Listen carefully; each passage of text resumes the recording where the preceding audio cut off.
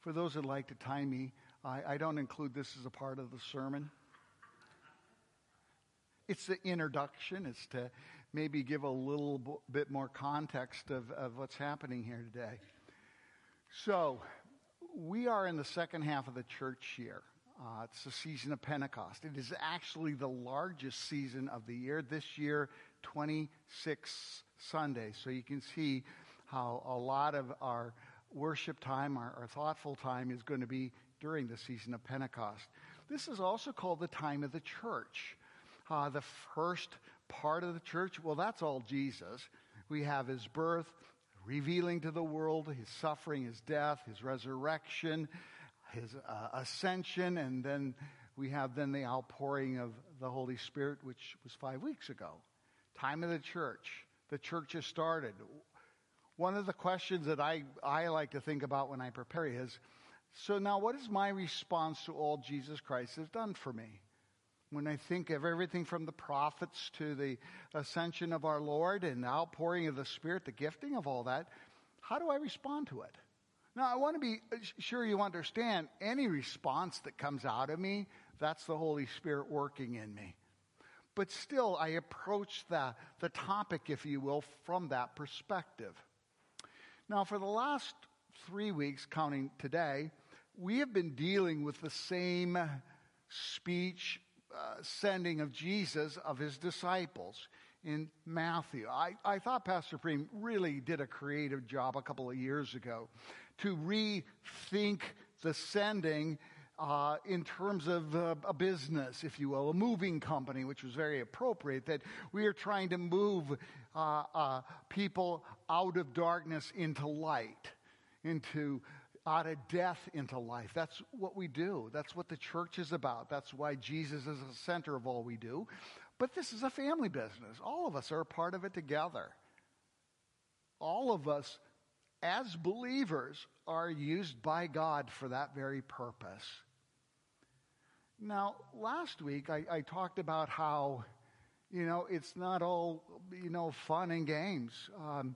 When we begin to think about talking about Jesus and going into the world, we're going to run into things that are kind of scary. And maybe that's part of the reason why we don't want to share, is that we're afraid of the response or what will happen. And yet, a reoccurring theme last week was, don't be afraid. Don't be afraid. Don't be afraid. Now, similar to that, this week, we're not talking about not being afraid, although it's very closely related.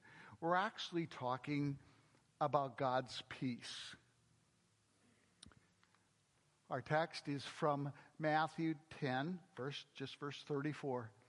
Jesus says, "Do not suppose that I have come to bring peace to the earth. I did not come to bring peace, but a sword." This is our text. Would you pray with me? Father in heaven, just as you sent the disciples, so you send us. Allow us to begin to perceive and understand the many ways that you bless us in our daily life to share the good news of Jesus.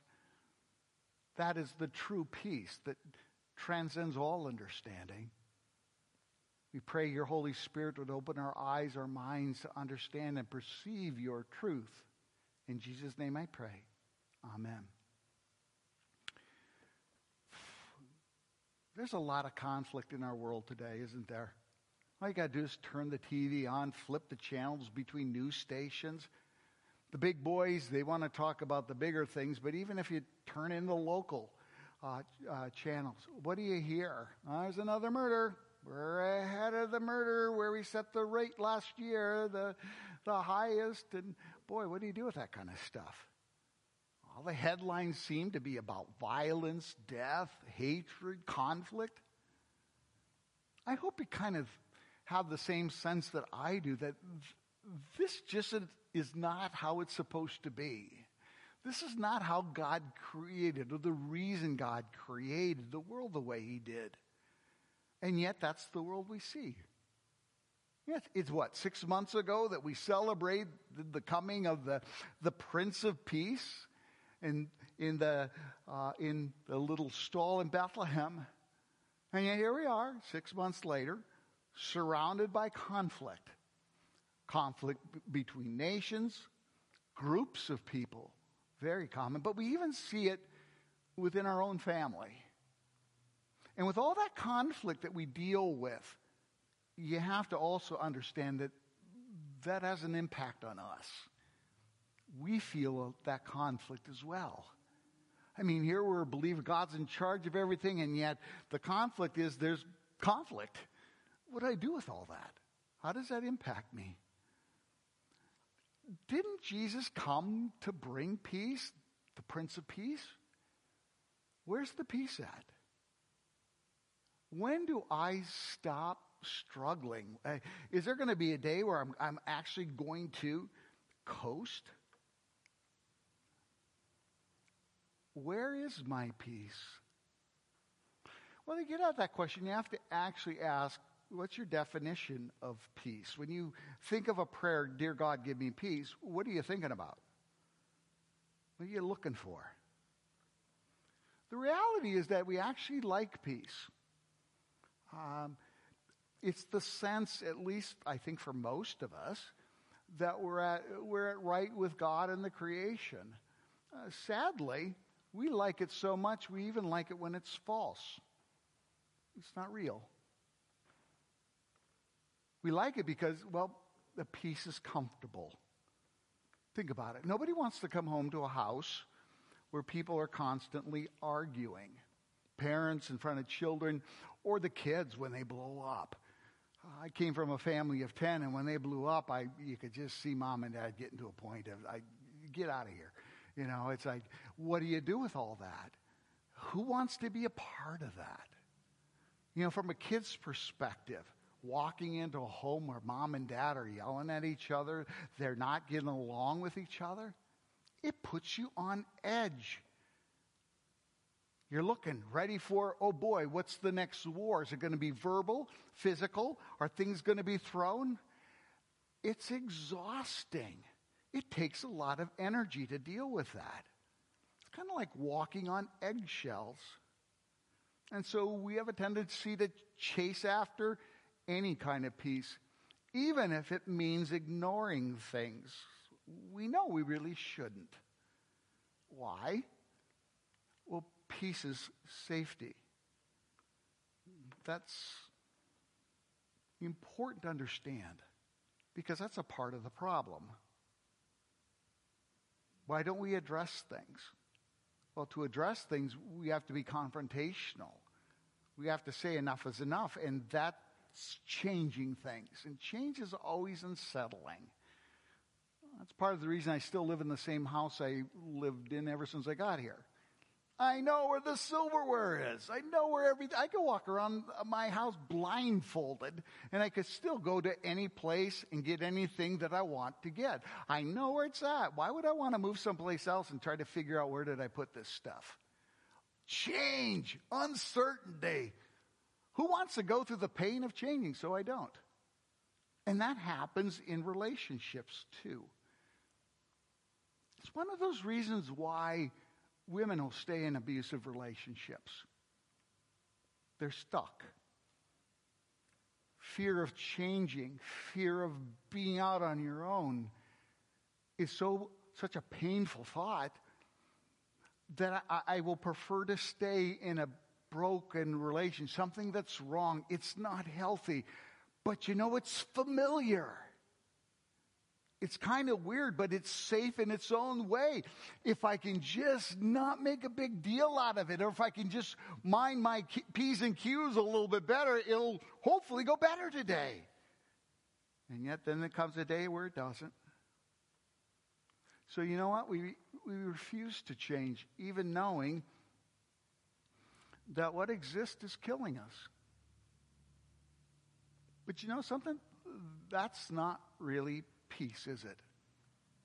We can avoid talking about stuff like this, but when we do that, we haven't figured anything out. We're still looking for things that bring about a concept or the idea of peace, but it's all fake. Have you ever been at a restaurant or out with a bunch of buddies and you realize that one of your good friend couples that you invited aren't getting along with each other. You try to talk about the Royals, the Chiefs. I change the subject. The next thing you know, yeah, that's what she said. Yeah, we'll talk. You're sitting there going, if it's the movies, the camera will, spy over onto you, and you're sitting there going, what just happened? You're looking at other people. The tension, you can cut it with a knife. You tiptoe around that conversation, trying to see if you can help change the subject, or, oh, wait, hey, and you try to get out of the conversation, because being in it is brutal. Even if we tiptoe around whatever the topic is, it's plain that what we're looking for, these people not fighting with each other while we're there, that's not real peace. Getting along for the sake of getting along, that's pretending. And when you do that, you actually are living in fear. Because things are ultimately going to be uncovered. And why we wait for that to happen, false peace owns us. It looks like peace, but it's really fake. Fake peace always comes with a cost. How many of you have had one relationship where things aren't how they should be, but you don't know how to change it? Many of us have one of those family members that you get together for family reunions, and you've already established the fact that, well, we're just going to agree to disagree on this particular subject. We hope that our brothers and sisters don't bring it up just to watch us fight. Sometimes they do. But there's these topics, and so what we do is we don't bring them up, and whoa, we got through that family reunion without any blow-ups. Is that really peace? And so we compromise in our relationships. Live and let live in the name of peace. But fake peace even brings death. Think about it. As long as you view life primarily being about pursuing this appearance of peace, we're living a lie. As long as our friendships are about getting along instead of having loving discussions with each other, they're just shadows of what relationships were meant to be. When you think about your relationship with God, is it primarily about concealing our sin from Him? Even though He already knows it, we just don't want to bring it up, of course. Concealing our sin from others? And lately in our culture, we're even concealing sin from ourselves. And when we're doing that, we can't find real peace because it's a lie. So Jesus came to bring peace. And He did so by bringing a sword. Now, there have been a couple of times in the PowerPoint so far where I have that gorilla popping up in your subliminal. Say, is that a gorilla? Yeah. I did that so now we can talk about the gorilla that's in the room. Does that really make sense? Jesus came to bring peace by bringing a sword? That doesn't sound right. It sounds like he's here to battle. It sounds like the Prince of Peace is a little messed up in his brain about what peace is. When really, who's messed up? We are. We're seeking fake peace. And to the degree that you can be honest, hopefully you can identify it. Jesus comes to bring real peace. Now, to understand this peace, you have to understand the biblical context of peace, and you see that in the Old Testament. The Hebrew had a word for peace. It's the word shalom. Now, shalom isn't just a matter of not actively fighting in this particular moment. Shalom is about being restored or having restored relationships. It's about a wholeness in body and in mind in relationships with other people, and in our relationship with God. It's about the whole being. It's just not between you and me. It's how I look at life, how I experience life. Shalom, God's peace. After almost every service we have on Sunday, we end with the Aaronic blessing, not ironic, Aaronic blessing. I added the verses before and after to give you a context. So the Lord says to Moses, tell Aaron and his son. Aaron and his sons were the priests of the day.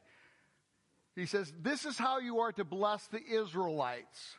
Say to them, the Lord bless you and keep you. The Lord make his face shine on you and be gracious to you. The Lord lift up his countenance upon you and give you peace. So they will put my name on the Israelites and I will bless them.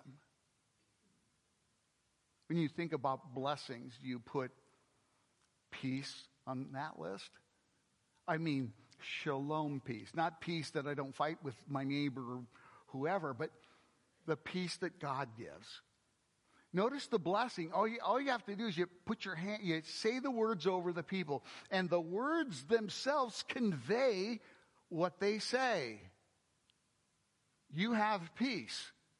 God is looking at you graciously. He's looking at you with favor. And he gives you peace. True peace, not fake peace.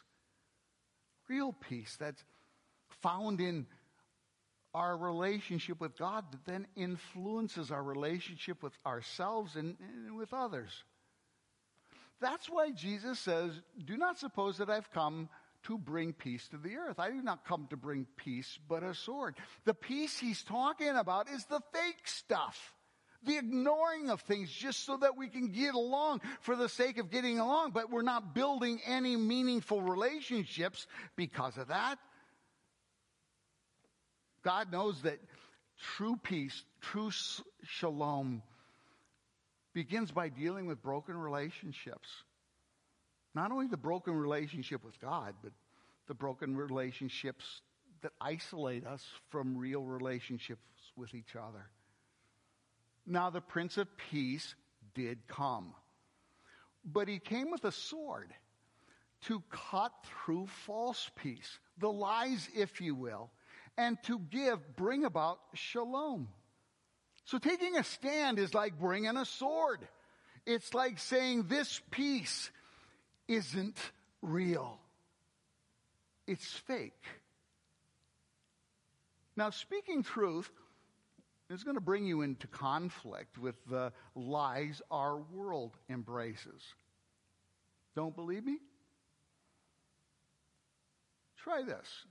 If you're out on social networking or in a group of people, say every life is precious and sacred from conception to natural birth. Just say that out loud so people can hear you. Say human sexuality is a gift of God to be enjoyed in the context of marriage between a man and a woman. Tweet that. Put it on Facebook.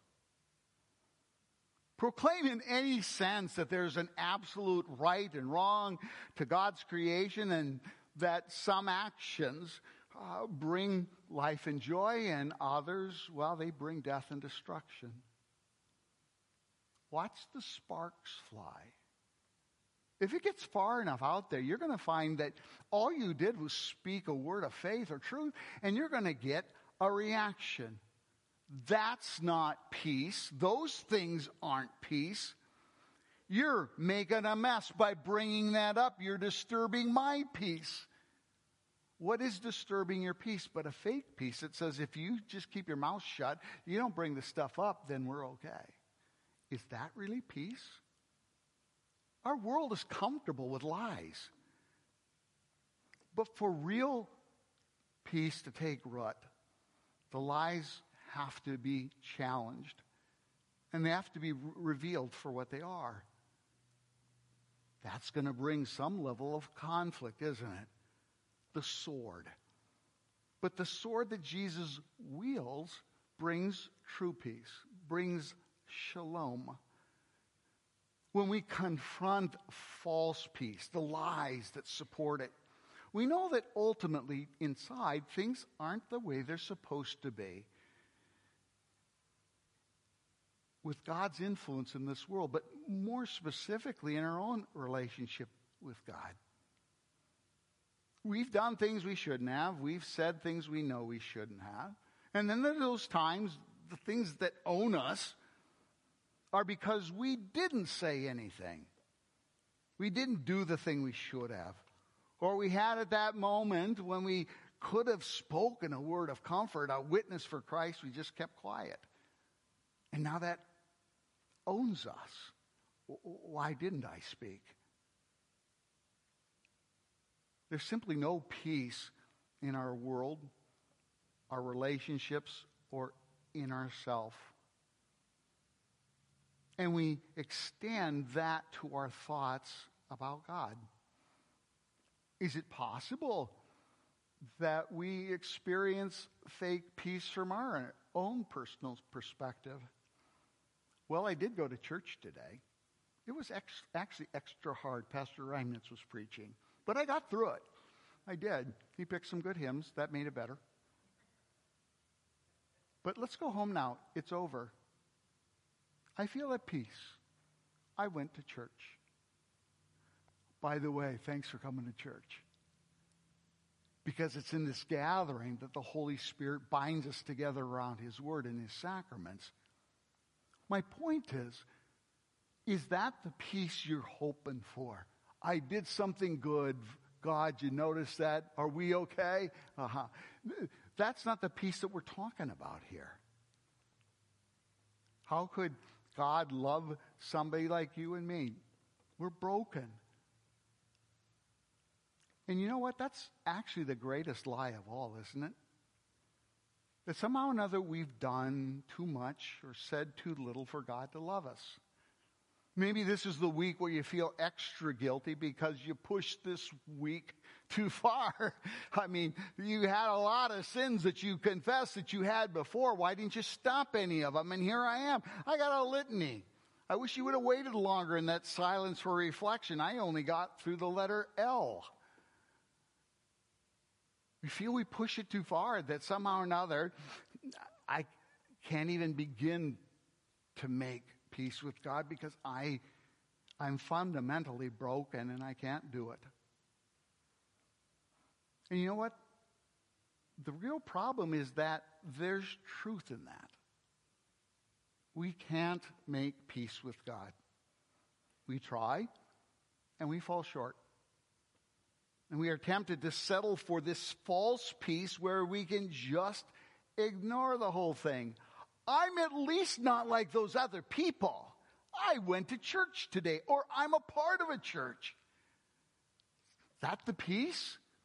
Or is there more to peace? Did Christ, the Prince of Peace, come with his sword to establish real peace?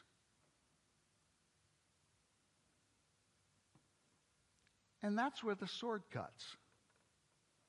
God loves us too much to leave us with a false peace. That's what the grill is about. It doesn't make sense to the world that you would use a sword to bring about peace. That doesn't sound like peace at all. And yet, the sword that Jesus is talking about actually establishes real peace. God sent his Son into this world of skin, knees, broken hearts, not just to bring a sword and cut through false peace that the world sees that inundates our life, but he actually came to establish shalom with us as individuals. God's Son fell on the sword, if you will, took the nails, the spear, the death of the cross, to take onto himself all the reasons we were at anything but peace with God. All those things that we justified, which is anything but real peace with those people in our life. He calls us by name through baptism. We are his child. We have that Holy Spirit. He's established that relationship with us that is dealing with real peace. That's the wholeness of mind and heart and life, because we know who the Creator is. We know His plan of salvation. We know that He has fulfilled it in Jesus on our behalf. That's the real peace. We're not ignoring disagreements. We're not ignoring difficult situations. What we're doing is we're understanding what peace really is. It's not just getting along. Real peace is about knowing and understanding and sharing with people about a God that loved us so much that He sent His Son into the world to give us the very peace that transcends all understanding. Every week we have an opportunity here to feed on the real body and blood of Jesus Christ that was poured out for us. Real peace means that we don't have to be good enough, worthy enough, able enough to make peace with God, because God has already made peace with us. When we lovingly deal with the things we're brushing aside and hiding from, then everyone involved is set free. Because they're not hiding behind a false, let's just get along with each other. But we're actually speaking the truth in love. We're sharing the gift that God has given to us, that peace of God, and we're establishing that in our conversations with other people. Is this easy? No, the first conversation never is. Because you guys have been practicing other peace. So someone's got to say, okay, let's call that gorilla what it is. It's a gorilla. And may I be the first one to say, I'm sorry. I've helped this out. I could have said it before, but I was waiting for you. And the longer I had to wait, the more angry and anxious I became. And so I just decided I was going to shut down. And you know what? Everything's okay because we don't really talk about it. But we really need to talk about it. Where else does forgiveness work its way into our relationships until we have to deal with the fact that we don't always agree with each other? Sometimes we bother each other, but thanks be to God, He sent His Son who helps us overcome our selfishness, our sinfulness and self-centeredness, and we can really deal with the true gift of God's peace, the forgiveness of sins, not just for me, but for you too.